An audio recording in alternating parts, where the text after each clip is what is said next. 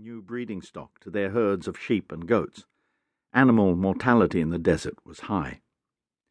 In the past, the two nations had fought over such items, but now wiser heads prevailed, and they had decided that an alliance might be mutually beneficial for trade and for security.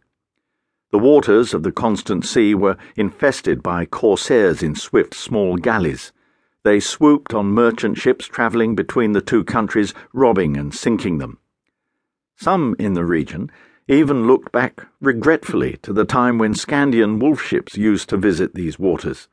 The Scandians had raided as well, but never in the numbers that were seen these days, and the presence of the Scandian ships had kept the incidents of local pirates down. Nowadays the Scandians were more law-abiding. Their Oberjal, Erak, had discovered that it was far more profitable to hire his ships out to other countries who needed to secure their national waters. As a result, the Scandians had become the de facto naval police in many parts of the world. The Toscans and Aridi, with no significant naval forces of their own, had decided, as part of their agreement, to lease a squadron of wolf ships to patrol the waters between their two coastlines. All of which were the reasons why Holt and Will had spent the last 10 days in Toscana. The long-standing enmity between the two countries, accompanied by the inevitable suspicion of the other's intentions, had led both sides to agree to ask a third-party nation to act as arbitrator in the treaty that was being put in place. Araluan was a country trusted by both Arida and Toscana. In addition, the Araluans had close ties with the Scandian Oberjal, and it was felt that their intervention would be helpful in forming a relationship with the wild northern seamen. It was logical for Selethan to suggest the inclusion of Holt and Will in the Araluan delegation. He had included Horace in the request as well, but duty had taken Horace elsewhere. The actual wording and conditions of the treaty were not the concern of the two rangers. They were simply here to escort the chief Araluan negotiator, Elise Mannering, Will's childhood sweetheart and one of the brighter new members of the Araluan diplomatic service. She was presently locked away with the Aridi and Toscan lawyers, thrashing out the fine details of the agreement. Selethan dropped gratefully into a seat beside Will. The 3 companies of Toscan legionnaires, 33 to a company with an overall commander making up the traditional Toscan century of 100 men, pivoted through a smart right turn below them, changing from a 3 abreast formation to an extended 11 abreast.